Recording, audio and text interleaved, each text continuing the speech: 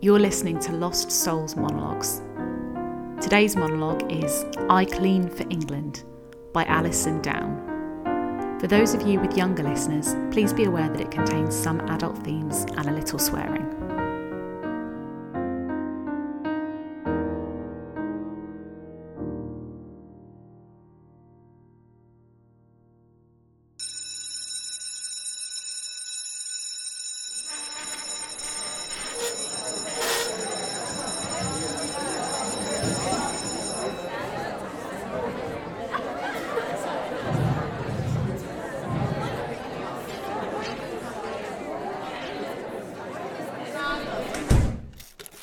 I clean for England.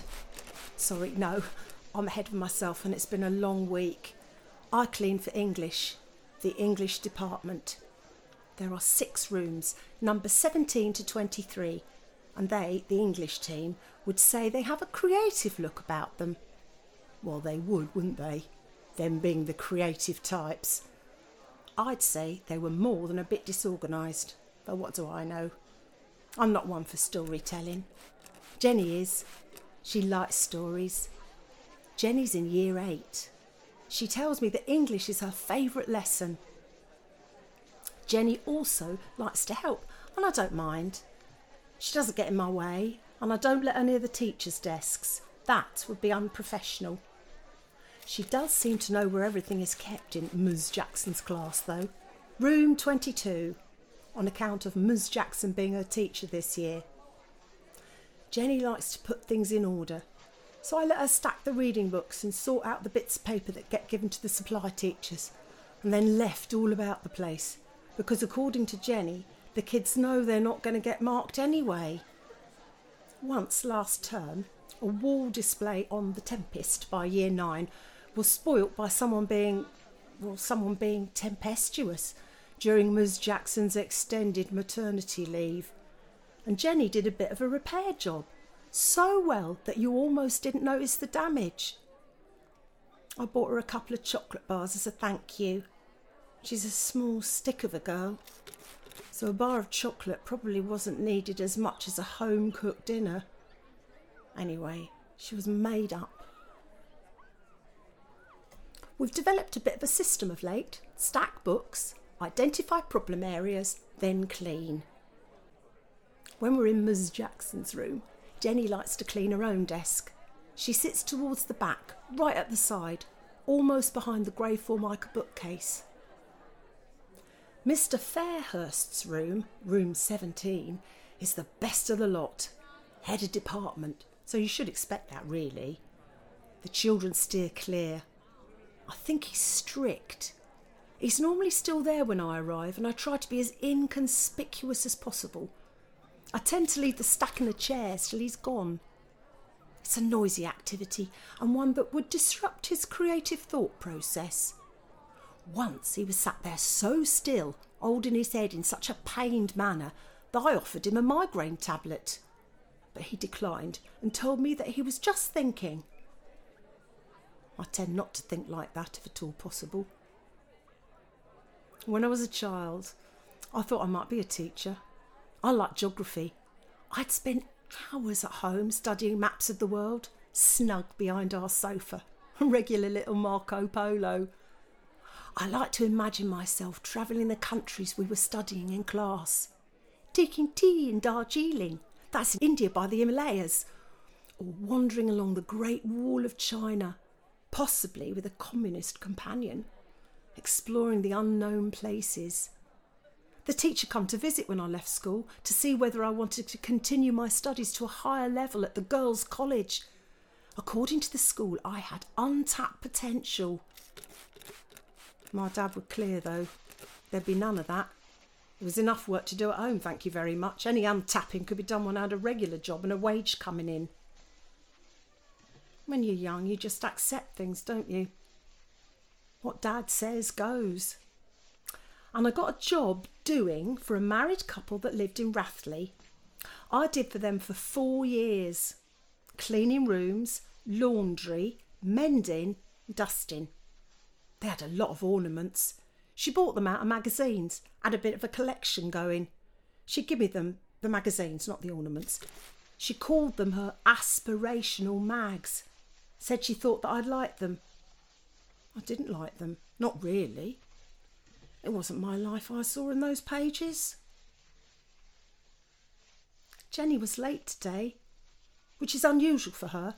She doesn't get detentions, not like some that furore down this corridor. She's more of a quiet worker, I'd imagine. You know the ones. Keeping their head down, just getting on with it. She always comes here by herself. Says her mum's not in till 6 and she hasn't a key anymore since she lost it. So she'd just be sat out in the cold. Anyway, today she's late, and when she does arrive, she looks a bit under the weather. In need of some TLC.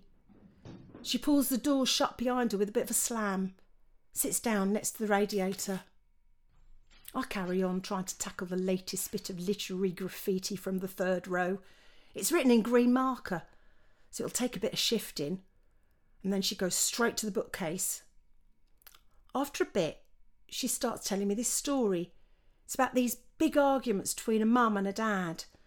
And the child in the story is taken to hiding in the cupboard under the stairs amongst all the cleaning stuff because they're scared. The arguments are horrible, Jenny says. Bad things are said. It sounded, reading in between the lines, like the mother was taking a bit of a beating. Whatever book it was she'd read, it appeared to have made quite an impact on her. I wasn't that sure on its suitability for her age. That sounds a bit harsh. What kind of story's that then? And she said very quietly, "It's my story." And I said, "What's that, love?" And she said, "It's my story, Val." And I couldn't think of what to say next. And she was just stood there alone, without a line to her, so to speak. So I just gave her a hug. My parents weren't great believers in hugs. We were not a touchy-feely family. Sometimes children need hugs. So I just give her a hug. I didn't notice Ms. Jackson come in. Jenny saw her and got off sharpish after Miss asked her if everything was all right. I carried on working on a piece of graffiti that said, "This is shit." And I thought of Jenny going home to all that and hiding away in a cupboard, and I thought, yeah, it is. And I rubbed at it that bit harder, as that would make all the shit in her life go away. When Mr. Fairhurst comes into the room, I start to stack the chairs. Then I remember it's parents' evening, so maybe he'll want the chairs left down, so I stop. And I notice Ms. Jackson stood behind him now, and they're both looking at me. And Mr. Fairhurst says, "Can you sit down, please, Val?" in a firm voice like I'm a pupil in his class. I sit down, and he asks me what Jennifer Lester was doing in this room after school hours and were we related. And I say, "Jenny? No." He says that I should be aware that there were codes of conduct to protect both the child and the adult in the school learning environment. And I said I didn't let her do anything dangerous and that she never ever went anywhere near the teacher's desk. He looked like he was having one of his migraines. Asked how long this had been going on. I said since September, and that I liked her coming. It was company. Ms. Jackson speaks up then. Apparently she'd gone after Jenny and asked her if I'd touched her before, and she said no, but I had given her nice things. And I could see the way the conversation was heading. So I told them what Jenny had said about home. Mr. Fairhurst said something about boundaries being blurred, but by then I wasn't listening. I was just angry for Jenny. I suppose I lost it a bit because I shouted at him, "What are you going to do about it? What that child's going home to?" And he said I could write it down.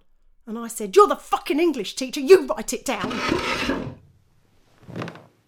Then I went home, sat in my own cupboard, stared at my multi-purpose cleaner. It's not in my nature to swear. When I go into school the next morning, nothing said. But I asked Marion, who's in charge, to move me so I could have a bit of breathing space. She puts me in the science block, rooms 58 to 65, with Jackie. Jackie does more talking than cleaning by all accounts, but she can make her way round the periodic table like Einstein. When I get to the labs, I'm not sure what to make of it all. Bunsen burners aren't really my thing, but I try to make them shine. Jackie tells me I shouldn't bother. By the time I return in the afternoon, though, I see I'm on a rota there permanently, and I'm asked to check in with Mrs. Phillips, the head teacher, at the end of the day. I can hear Mrs. Phillips talking when I arrive, so I sit outside on the bench that's normally reserved for Year 10 boys after they've told a teacher where to go. One of them's there already, waiting. Big lad. First impression's not good. His uniform's dirty, grubby around the collar, mucky blazer, that type of thing. And he's been writing on his hand in green marker pen. He's got that long hair, like some of them do now, and it's covering up his face. I think he's probably got a bad touch of acne and is trying to hide it. But when he sees me looking, he sweeps his hair back. His skin's fine, and he grins at me, his eyes all bright and shiny with life, and he starts up. "You in trouble as well? What you done wrong?" I don't know what to say.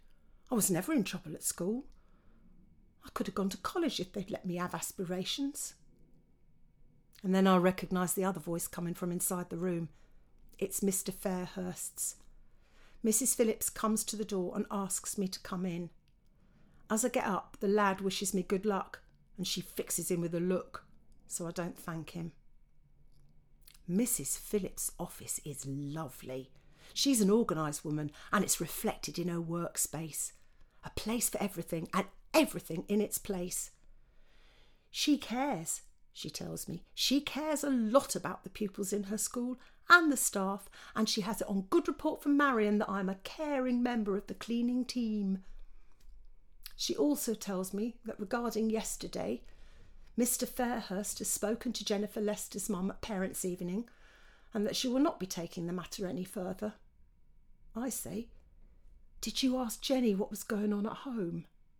And she replies that they were more concerned about what was going on in school, that Jennifer had been asked about home, and she'd said everything was fine. Mrs. Phillips takes a breath, says that Jennifer's parents weren't going to pursue matters as long as I was more closely supervised, and from now on I would be working in a team in science with Jackie. She tells me that Jenny had been asked not to see me anymore, and I shouldn't make any effort to talk to her either. I should head straight back to see Mrs. Phillips if Jenny was to cause any bother, as it were. Mr. Fairhurst says Jenny has a vivid imagination. And they're staring at me, Mr. Fairhurst and the head, as if it's my turn to speak, as if they want me to tell them my story. But I don't, because I'm not very good at stories. And I want to tell them Jenny was never any bother, but I don't, because I know that's not what they want to hear. They just want me to clean the shit away. I clean for science now.